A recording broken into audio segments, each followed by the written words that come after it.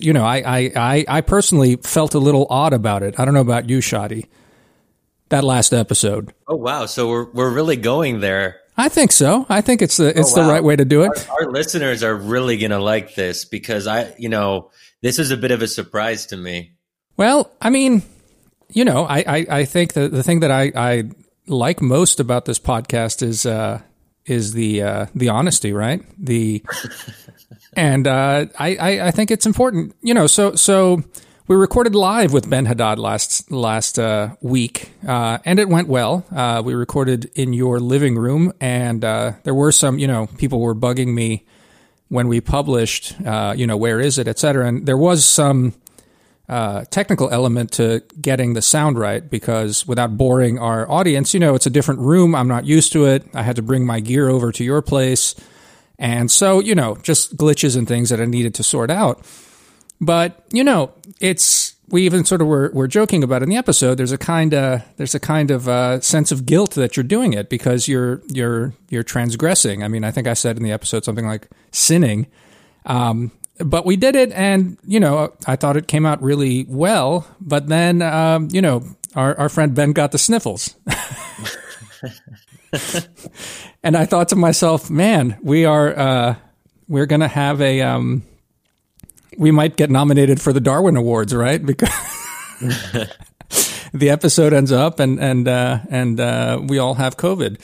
But anyway, I just figured, I saw you were tweeting about some stuff about mitigation strategies and what's possible here and the rest of this. But I figured it might not be a bad way to kick this off before we get to that a little bit by just working through some of that a bit. I mean, we worked through a bit of it on the podcast, talking about the weird sort of situation and a little bit of the sort of social pressures surrounding this. But the last week has been sort of an interesting experience just for me working through our last episode, basically. So I don't know, how did you parse all of the last week? Yeah, so just to be straight up, I haven't listened to the episode with Ben yet. I was in it, so in that sense, I sort of know what we talked about.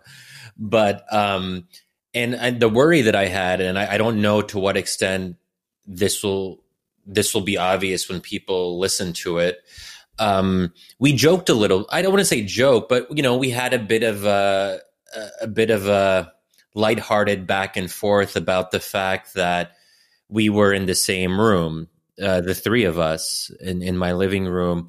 And yeah, we were social distancing, but we were doing something which I think some people would frown upon and judge us on. And I think that all three of us were okay with that. I mean, each of the three of us have a particular approach to dealing with fears around COVID, and we've made decisions and we'll stand by them. And we're not going to apologize for our particular approach. That said, where it takes a little bit of a turn, as you said, Demir, is that Ben got the sniffles a couple days after that. And I think for the first time, it really dawned on me, it's always like an abstraction or a theoretical possibility that of course we know we can get COVID at any particular time just by walking out, going to the grocery store, going in a car, an Uber, whatever it might be. But to actually be faced with the prospect that, okay, well, first of all, a close friend of ours is worried. And because we interacted with him during this time, then there's a real chance that we would get it as well. And that, I think, raises a lot of interesting ethical questions. And Demir, when we saw those texts from Ben over the weekend on Sunday, actually, we were going back and forth on text, me and you, because I was freaking out a little bit. Yeah. And I wasn't sure what to do. And I wasn't sure what the ethics, there are ethical concerns as well, that if you interacted with anyone else in close quarters, you got to notify them that you may have been exposed to someone who worries they might have COVID. So it becomes this sort of 6 degrees of separation thing that, there's a risk of spreading it outward. And you have to think about who else might be at risk because of that.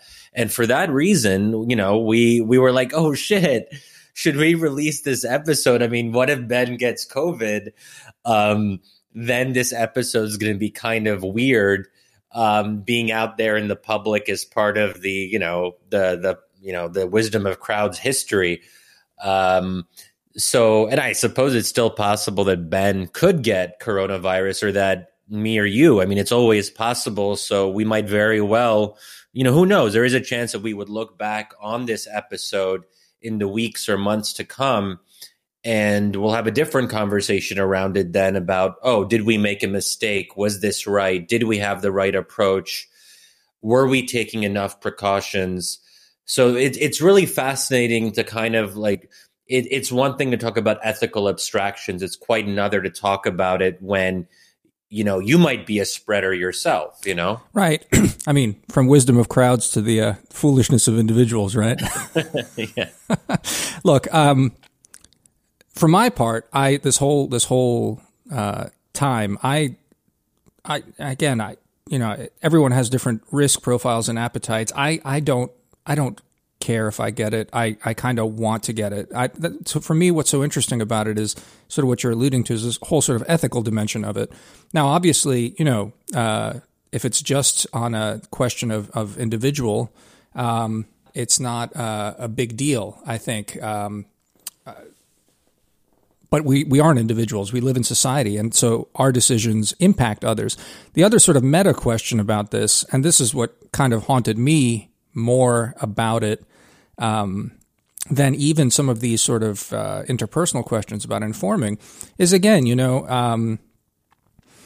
it's, I think we did this maybe 2 episodes ago. It's what is our role, even as sort of minorly public figures, about, I don't know, setting an example. I don't know what you want to call it, but here we are. We were flaunting technically an order, even though, as we noted in the episode, anecdotally, we know many are similarly making narrow exceptions to this to just basically cope, to get through a very difficult situation, and carving out sort of social exceptions for themselves, and then, justifying it one way or the other. I mean, we're guilty of the exact same thing in many ways, justifying, self-justifying.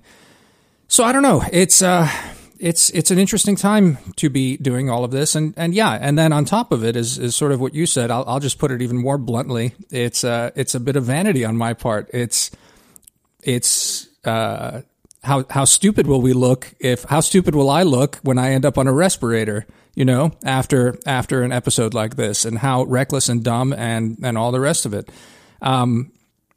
I say that purely from vanity, not from I'll do anything to avoid getting this. In many ways, I'm torn, and I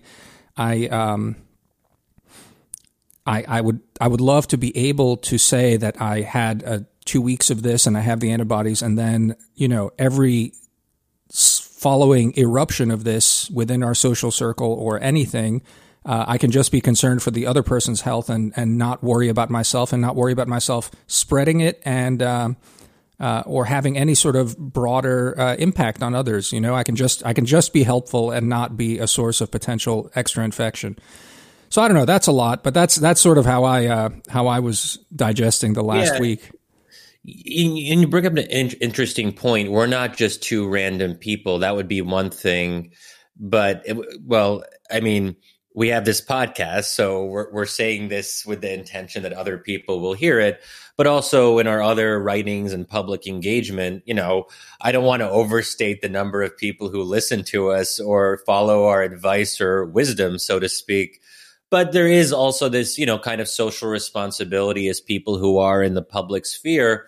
And there's always a question, how open should one be about such things? I do think it's important to be to kind of speak frankly about the trade-offs and challenges and tensions. That's part of why we have this podcast, to have those difficult conversations, because I know, like anecdotally, but also just like seeing what people are saying on Twitter, that a lot of people are struggling with what the right balance is, and not to get, most of the people I know socially in DC, the more and more you talk to them privately, the more they admit that they are making certain exceptions. They are meeting up with a small number of friends. And we talked last time about, there was this article in The Guardian about how if we want to sustain social distancing over the long run, that people might organize into social pods where they have 3 to 5 close friends and trusted friends, and they kind of self-monitor, and they see each other once a week or whatever it might be. And that's how they get through this in the coming months. And even some countries are moving to actually formalize this in certain ways. I read something about Belgium actually doing an allowance for something like there's up to 10 people. I don't know how this would actually work, but there's some talk about like having 10 people that you interact with and the social whatever. Yeah. But this is the same basic idea that you have a small number of people that you keep on meeting with because there's no other way to live. And the key thing here is sustainability in terms of having an approach that can last more than a month or two at a time. So anyone who comes and says to me, oh my God, you're interacting socially with a couple people, I just don't have any time for that COVID scolding because, first of all, there's a lot of people who are lying about what they do or don't do. And there are many people who are interacting with others on walks, one-on-one in close quarters, and doing that with multiple people. So is it effectively different? So on and so forth. But ultimately, these are personal decisions. And every individual, should try to figure out what can work for them. And the shaming thing was maybe fine in the first few weeks, where shame actually could be effective in creating certain new norms around dealing with this virus. But I think we're entering into another stage of this where shame and stigma could actually produce more and more of a backlash. And we're seeing that. How people are saying, well, hey, this is not going to work. You can't expect us to accept this indefinitely. And we should note that Mayor Bowser here in DC just announced an extension of whatever you want to call it, lockdown until, I guess, June 8th. And I have questions about that decision because, and I did a tweet thread about this earlier, that, part of the point of extending lockdown and doing it is that you have more time to develop a coherent strategy around testing and tracing. So you're trying to make use of the time that you have under lockdown, but it doesn't seem like we're making huge strides on those metrics, testing and tracing. So if we keep on extending and extending, but it's not part of a clear, coherent long-term strategy to actually deal with this virus in a serious way, then it's almost like you have the worst of both worlds, that you have the imposition and the inconvenience of lockdown without the actual benefits of developing a strategy under lockdown. Yeah. Well, I mean, I think it might have been the same tweet thread, or maybe it was a previous one you did, and this is what I wanted to talk to you about today. You're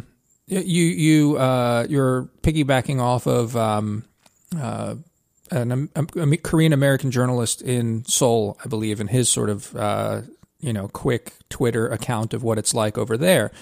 And what struck me about that, so the Koreans are doing a much better job, and in many ways they've developed what you're saying, ideally we would have been able to develop. And I'll let you talk about, your own conflicted feelings about how likely it is that we develop something like that. But let me just jump in before we get to that.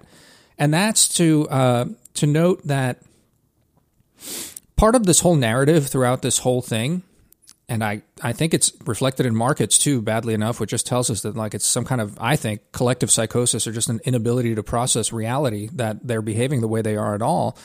But there was this feeling that we need to do X, Y, and Z, and we will go back to normal. And then in at least the popular media coverage is, again, and we've discussed this in previous episodes as well, it's partly, Trump is a dangerous moron. He's going to get us all killed. And if only we did X, Y, and Z, we would be closer to the ideal, the platonic ideal of democratic solutions, which is Germany and or South Korea. Now, leave Germany aside, and they're actually having a lot of blowback now, and even though they are in a much better place on testing, but a lot of pushback on their sort of social distancing regimes and how that's going to play out. Who knows? It's worth watching. What really jumped out at me in that Twitter thread about South Korea is that it's nothing. They've quote unquote beaten the virus, though they haven't, but it's nothing like back to normal. In fact, it's a state of siege that they've implemented. They're just less socially up in arms over it. And, one can do sort of armchair culture sort of, which I think sometimes borders on racist kind of assumptions about why such and such is behaving in such and such a way. I would say largely because they had the experience of SARS and they are historically within living memory, they've had to deal with this sort of stuff.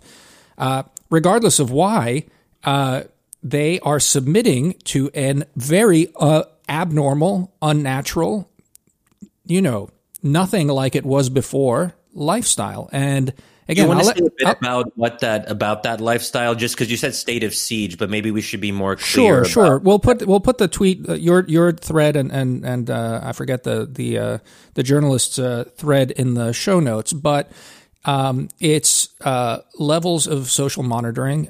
You arrive. What really jumped out at me, I was in like the second or third tweet of his thing, said, not only do they force you to put an app on your phone, okay, fine, they also install an ankle bracelet on you for your 14 days of quarantine. So, in case you think you're going to be smart and leave your phone at home to, go gallivant for a little bit, no, it's 14 days. It's not 14 days of, how we do stuff, which is like, oh, well, you can walk to the store and, get your physical exercise because, that's so important. No, 14 days, you are locked into a room. They ship you food. They monitor you. You have to check in twice onto your app. If you don't, you're, I don't know exactly what the penalties are for that. He does say it's $10,000 fine if you're caught breaking quarantine on this, and they're tracking you. That's not normal. Now, after those 14 days, maybe life's a little bit more open, even though, they're opening up of cafes and bars and the rest of this has caused another little spike in Korea and they're freaking out and locking down stuff down again. But, there's notifications, and since they're tracking you with your app and the rest of this, you are notified if you were in the area with someone. And then if you were in that area, again, there's a chance you will have to lock down again. If you're identified to have been in close contact, you will be locked down again for 14 days. So again, this is not status quo ante, and this is best case scenario here. That's the thing that really jumped out at me from that. That's what success looks like. People should let that sink in. Yeah, and that's why. So when I saw that thread describing the South Korean approach, my initial instinct was, wow, in my ideal world, I wish we could be like South Korea and get our act together and have this pretty serious, strict regimen that, that monitors people effectively and so on. But then there was a part of me that was like, fuck no, we're American. Right.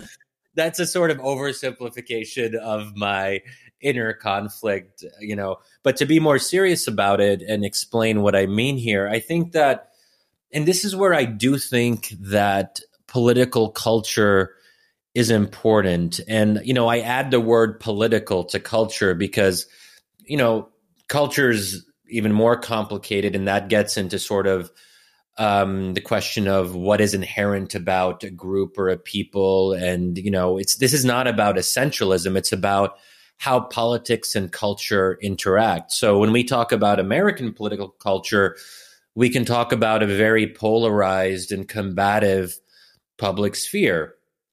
South Korea has some of that. They've had large scale protests in recent years and so on. So it's not to say that there isn't conflictual politics, but I think it's fair to say that the South Korean public discourse, but for even that matter, the German public discourse, at least until recently, was not at the level of our, and we talked about this last time, that there is something more open and vibrant about the American public debate about responding to COVID than much of the rest of the world.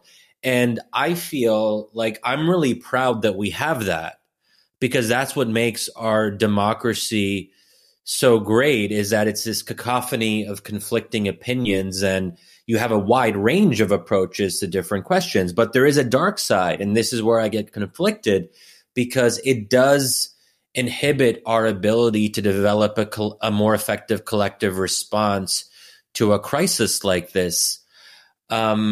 So then it raises the question, can we be great as Americans? Can America be great for the reasons that we are great, but not also have these negative trade-offs? I mean, you can't really, and this gets into a bigger philosophical question, are aspects of what makes us great inextricably tied to the things that make us worse, and that there's really no way to separate those two completely. You can't have, so to speak, your cake and eat it too. Yeah. Again, echoes of previous discussions. I'm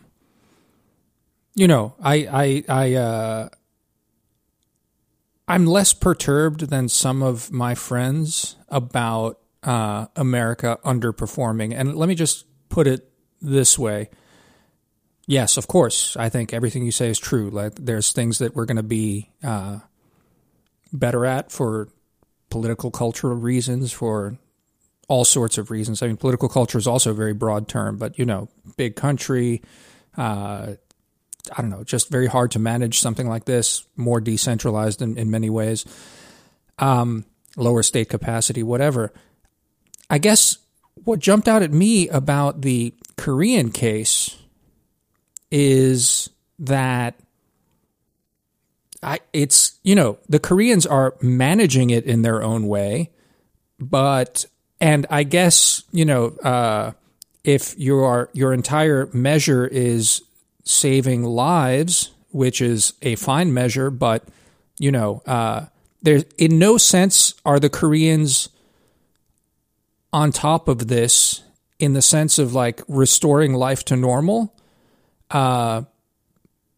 better than we are, except in the fact that, they have fewer cases. I mean, they're managing the death toll. Life is not getting back to normal. That to me, and maybe this is just my own sort of weird preoccupation, but I feel it in all sorts of other things, especially, as I said, in how people talk about the economy, also in general about how people talk about like, oh, well, we just need to do X, Y, and Z, and then we're out of the woods. No. No one's out of the woods. The Koreans aren't out of the woods. Yeah, they're on the margins saving more lives. That's not nothing, and it's enviable. But as you say, I think some of these things are unfathomable, the way they're approaching it within our societies, just simply impossible. But again, much more important to keep in mind, no one's figured this out, like they figured it out again on the margins for saving lives on the margins, but nothing like getting out of this and getting back to normal. Normal is as far away as it's ever been. That to me was the big.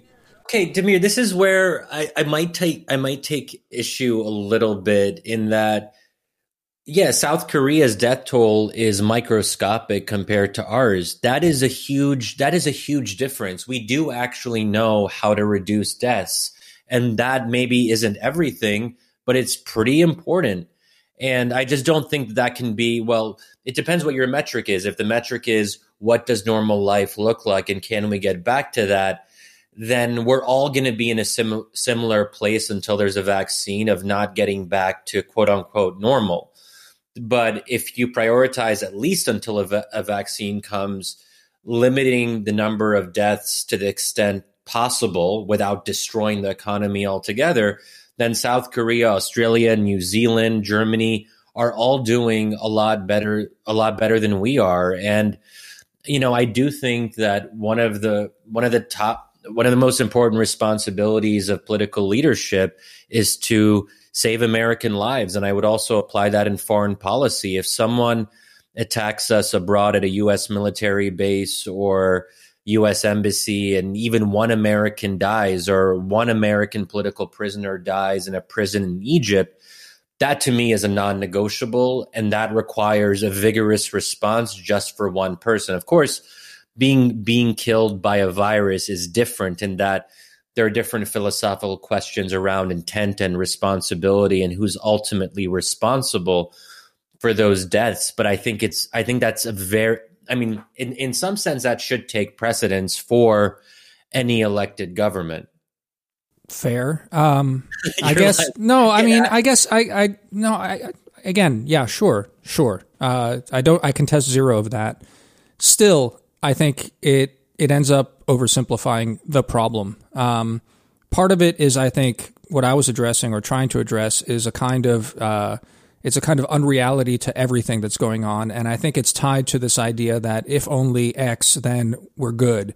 And I think it's important for people to focus deeply and profoundly on what good in the best case scenario, and let's posit that South Korea is the best case scenario, what that looks like. Let that sink in, really embrace that, and understand what we're up against, first and foremost.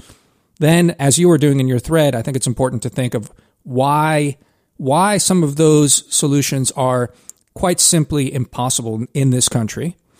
That's 2. And then 3, again, we went at this a while before. Let's do it again. It's not just a body count. That's the wrong way to think about this. This is a crisis that's so much more than a virus killing people. It is so disruptive, and the knock-on effects of the disruption are only now starting to come into shape, even though, I don't know when we recorded the podcast when I was particularly dark on that, but from memory, I still feel pretty strongly that reads and sounds pretty good today.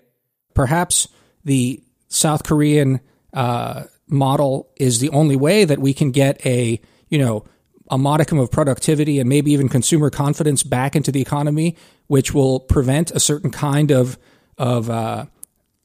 lingering recession/depression, which will have untold effects on generations. And maybe that's the only way. But then we need to also come to grips with the fact that many of those ways are just simply inaccessible to us. Now, again, let me just say, nothing that I've said so far should be construed as apologia for lack of direction. I said it in the last episode as well, for the fact that this time was not used to figure out a responsible testing regime. That's the other thing that really jumped out at me in that Twitter thread, right? Was that he said the main difference between South Korea and what they're doing and the United States is that in South Korea, he as an individual does not have to worry very much about other people having it and not knowing it. And therefore that is a huge burden and he can be more normal. That's one thing. And this is why, getting back to the question of the wisdom or folly of recording the previous podcast in the same room with Ben, we don't know. We still don't know, whether any of us are carriers, and we have no reason to feel confident in that. That's bad, and that is very much a failure, a policy failure, a failure of us to be able to do that. But again, I push back very strongly on this idea that the only and most important metric is somehow lives in this. It's so much bigger. And I hope over time people can come to appreciate how much bigger and how much more messed up a situation this is than merely, I say, even as, I don't know, what are we up to in number of deaths globally? Even as that number keeps rising inexorably. Yeah. So 2 points. I mean, the first thing, just so listeners know what we're talking about. So, I think that the issue here in the U.S., and I talked about this in that thread, is an in-between state, where So it's great that we have a federalist system, right? But the problem that I think we're seeing more and more is that it's great that we don't have to rely on a bad central silly leader like Donald Trump on the national level, and that localities and states are doing their own thing, and that's why we see considerable variation.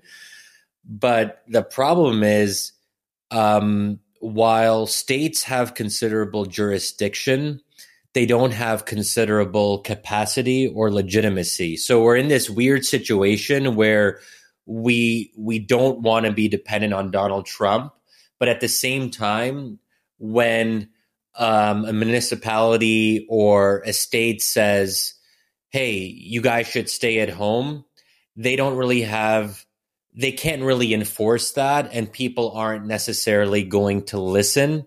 So there ends up being no way to have fully implemented lockdowns. And this is one that's really dawned on me as I've looked at examples in other countries. And my colleague Amanda Sloat has a good piece on this, I think in Politico, where she talked to like 70 friends and acquaintances all throughout the world about how they're dealing with this.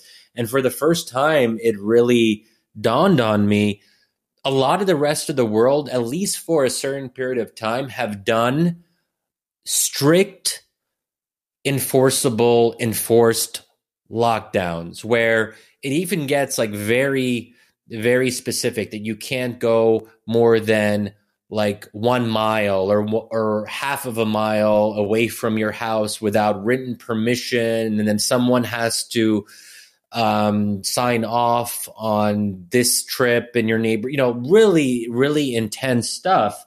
There is not a single state in the US, even hard blue states, that have actually had full lockdowns.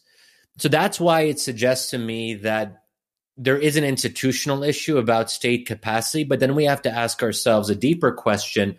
Why is it that even in the most anti-Trump blue states, we're not able as Americans to go the full extent? And that's where I think we have to talk about the role of culture. That's just one thing, because we've sort of been alluding to it, and I just wanted to lay that out a little bit. But on another point, if we're doomed to be in this state of non-normalcy, then we have pretty much two choices. We can have non-normalcy with a lot of deaths, or non-normalcy with a small number of deaths. And I would prefer the latter. And this is where I think South Korea has a huge advantage. So if we're all doomed to what you say, Damir, if we have this pessimistic outlook and that people have been over-optimistic about how quickly we'll get back to some modicum of normalcy, if we can't do that, then shouldn't the priority be limiting the loss of life for the meantime? Is there a third option? I guess the third option, which isn't even really normal, is Sweden, which is accept a high number of deaths. In their neighborhood, they have, I think, either one of the highest per capita, certainly compared to Finland and Norway. They have by far highest per capita in that kind of narrow neighborhood in Scandinavia, as well as Denmark. But they still have bars and restaurants open, and most stores, and people can kind of go about and decide whether or not they're comfortable being in a restaurant, and so on and so forth. I guess that's a third option, but that's not even really normal, because restaurants are still at relatively low capacity. People still aren't comfortable going out the way they used to before. So there really is no normal option available to us for the foreseeable future. I mean, that's what even the Swedish model would suggest. Yeah. Look, I'm in my deep pessimism, I'm not one to be calling for normalcy. I think it's important that people embrace the fact that it's not coming back anytime soon until we have a vaccine. I mean, I think it really is that simple. Let me ask you, there's a lot of good stuff there. Let me just ask you one question first. How surprised are you that, let's just talk about Washington, since we both know it, since we live here, when they locked it, when the announcements came, and it looks like Mayor Bowser and Governor Hogan in Maryland and oh gosh, I forget the governor of Virginia right now. But they synchronized their lockdown announcement, however many months ago that was, weeks ago at this point. Yeah. I remember they announced fines in Washington, D.C. And, of course, they created the loophole for exercise.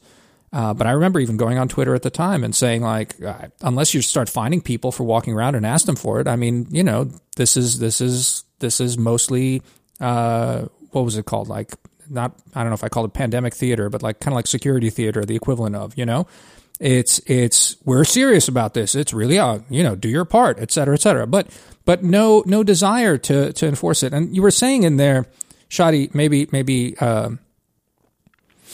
it's not exactly how you meant it, but it's not so much that the power has to reside in the federal government for people to take that seriously. You can enforce that rule very locally. You just have to find people. You know what? Like, all it takes, you don't have to find hundreds of people to do this. Find 30 people on the first day.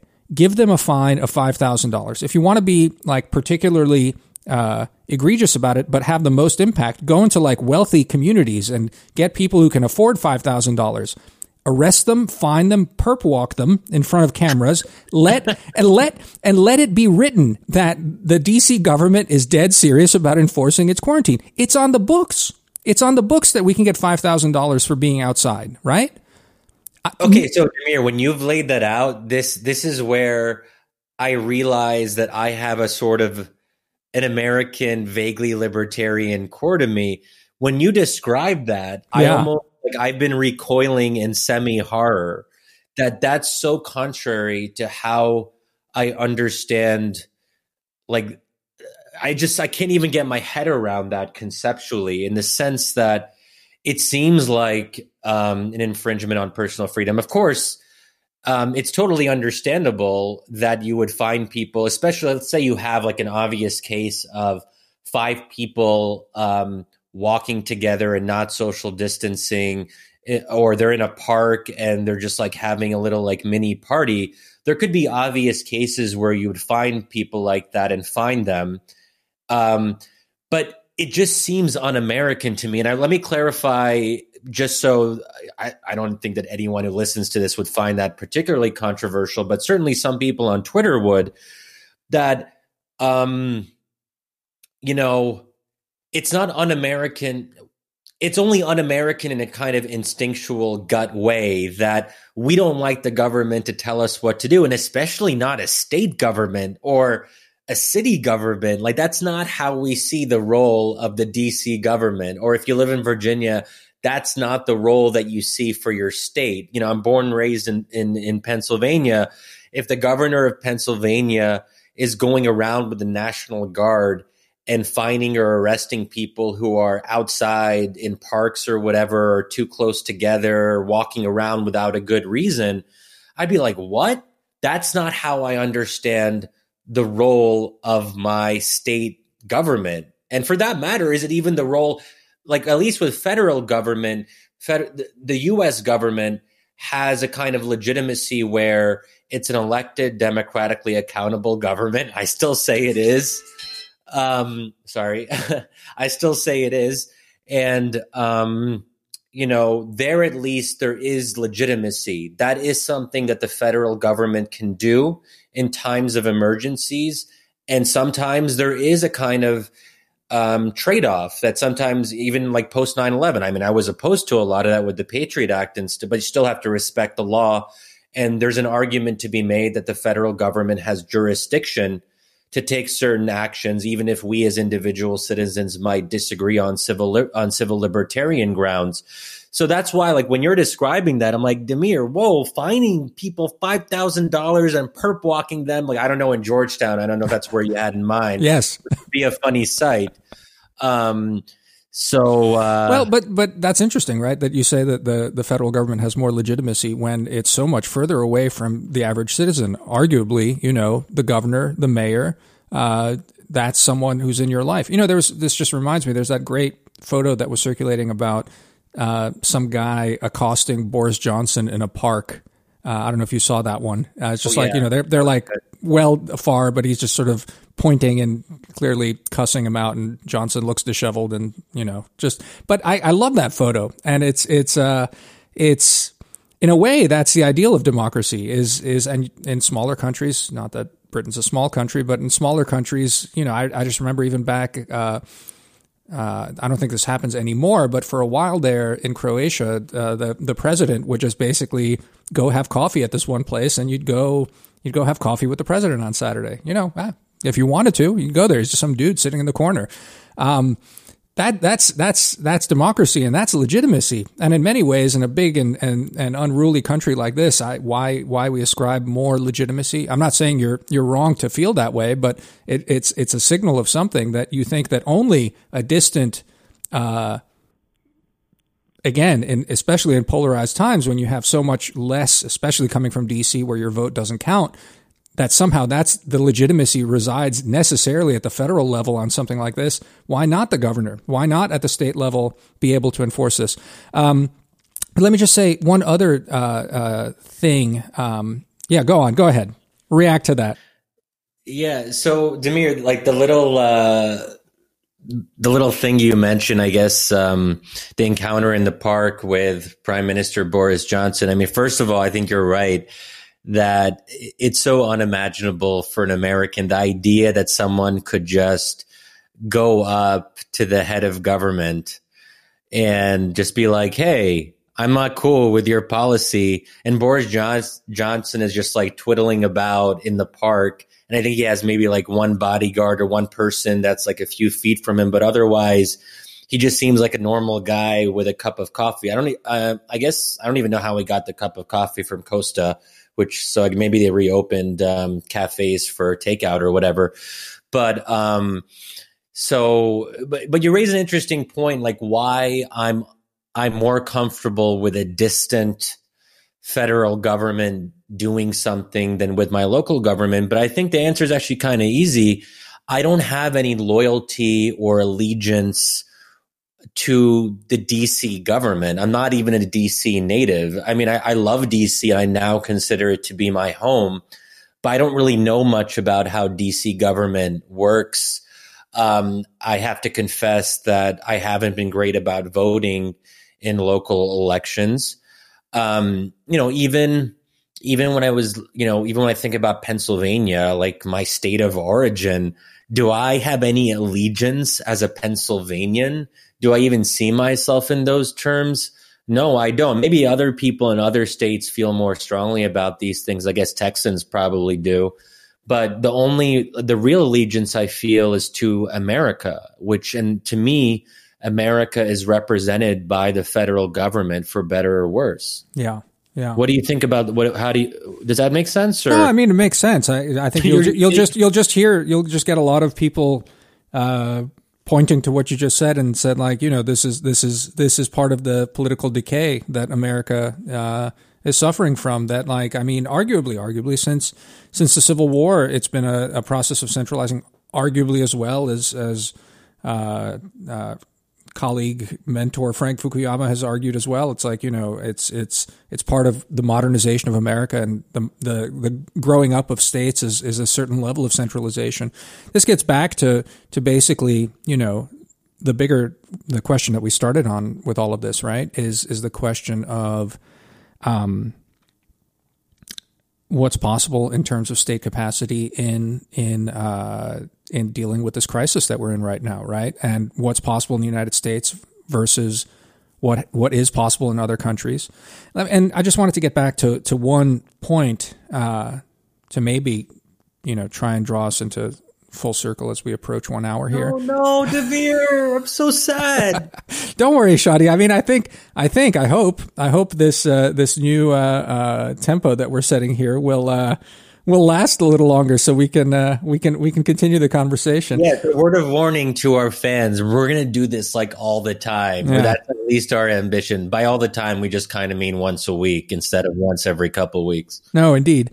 No. So look, I mean, you were saying I think you put it nicely, but I just want to complicate it a bit. You put it nicely. You said something along the lines of I grant you that normalcy is not coming back, so we can have an abnormal situation with fewer lives lost versus an abnormal situation with more lives lost. And again, I don't want to sound like a red state Republican heartless person here, but I do think that's oversimplifying it again because what we have is maybe think of it in terms of like three vectors. One is just the innate state capacity. Part of it is just like a developed bureaucracy. Part of it is this political culture that you're talking about, America versus another place. But there's the ability to tackle a challenge like this on a state level. That's on the one hand.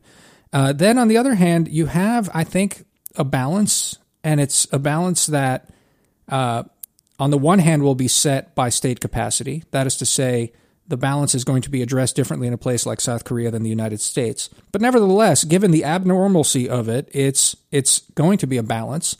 And that is the balance of the reality that we have to balance economic activity with lives. That's a nasty balance, and I think a lack of state capacity that we have here makes it a much dirtier, messier, unpleasant, perhaps divisive as a result, extra divisive process, because it's going to have to be both, and it's going to have to be done on a particularly, we're going to do it much more blindly than better capacitated societies. I think that's what it is. It's going to be a lot blinder, and that's bad. That's bad. I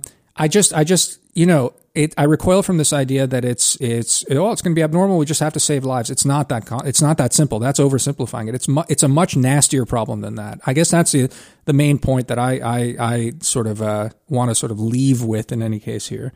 Yeah, and so, but I kind of agree, and this is where I think here's my ideal state. I mean, my ideal state would be one where we have, better and somewhat more aggressive testing and tracing, but without the sometimes seemingly authoritarian approaches of like South Korea, where it's kind of invasive and there are individual liberty issues that are pretty obvious in that case. So better testing, better tracing. We start as soon as possible, reopening restaurants and cafes and having outdoor seating, not indoor, and stop car traffic and have more space. I'm sort of obsessed with this idea of stopping car traffic on 14th Street here in DC, which for those of you who haven't been to DC, is one of the main social thoroughfares, and there's a lot of restaurants, bars, and cafes.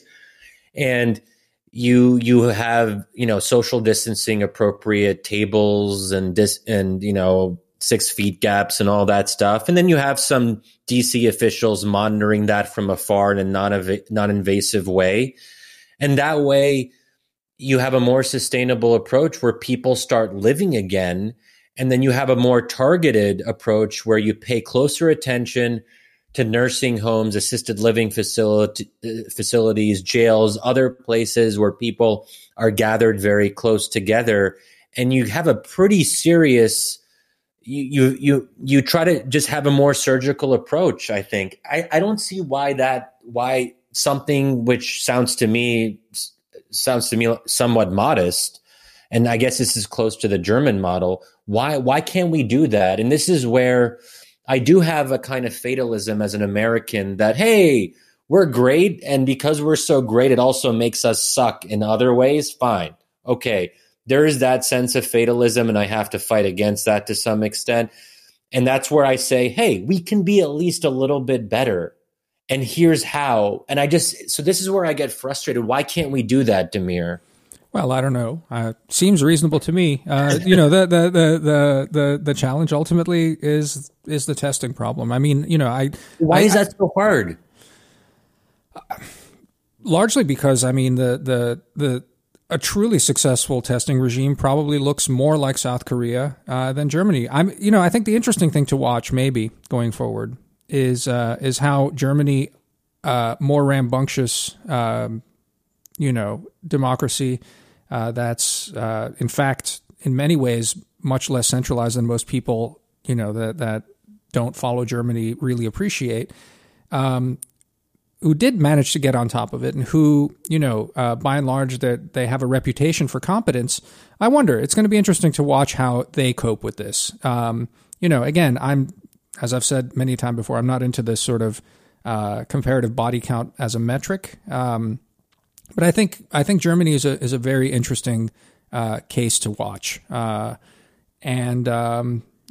see. I wonder how much less of an invasive testing regime than South Korea you can have, to build up that confidence, which again, that Twitter thread I think nicely encapsulates a confidence among citizenry to know that things are more or less in hand, and they can go about their lives more or less through inconvenience, and that gets you enough of momentum for a normal economic recovery.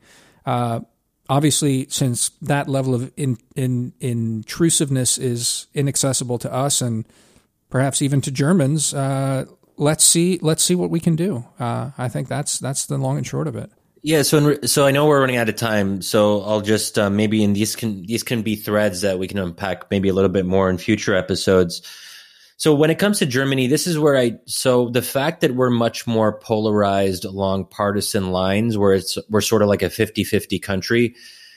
Germany, almost by definition, because it's a parliamentary system, is never going to be polarized in quite that way. So you can have rambunctious political debates and far-right parties, which they certainly do have, but they're not going to have a situation where one half of the country is like, oh, we like our president. Another half is like, we will never trust him even when he's doing the right thing. So I think that puts us at a certain kind of disadvantage. But the other thing is, as rambunctious as Germany can be, they don't have the kind of like, fuck you, don't tread on me kind of vibe, which we do have. And again, forgive me my culturalism here, Damir, but I do think that all of us as Americans, just by virtue of being here, being born here, or immigrating here and buying into the American dream, there is this sense of like, fuck you, to kind of, say it in a little bit stark terms. And maybe, again, it's an oversimplification, but as far as I know, and I'm not going to claim that I know German culture in and out, but I don't think we can say that Germany has that same tradition of don't tread on me. Yeah, look, I'm no Germanist either. I do think we do know certain things about Germany. Some things. I love their beer. Look, I mean, here's the thing. Let's leave it open on that. I mean, I think it's interesting how the sort of that kind of reaction to authority is being given voice across the West now. One way to describe our populist moment that occurred to me the other day is the birth of true democracy is the other one, which is just basically, as more and more people learn to be heard, and partly through technology, they're having less and less of it, less and less of the idea of expertise and central authority and the rest of this. And it's just undercutting legitimacy. Maybe that's one way to think about populism. And so that would, be my soft reaction against the idea that we are so unique in our don't tread on meism. But I think it's a fair point, Shadi. Well, something to unpack more for next time. Yeah, for sure, because we're running out of time this time. Anyway, Good chatting. Okay, but Damir, I just want to say I'm really happy that we're doing this. I am too. And again, to our readers, as a final parting shot, we're definitely not doing this in the same room today. Oh yeah. Oh yes. I'm literally all alone. Yes. No, seriously. Anyway, a pleasure, Shadi. Talk soon. Okay. All right. Bye.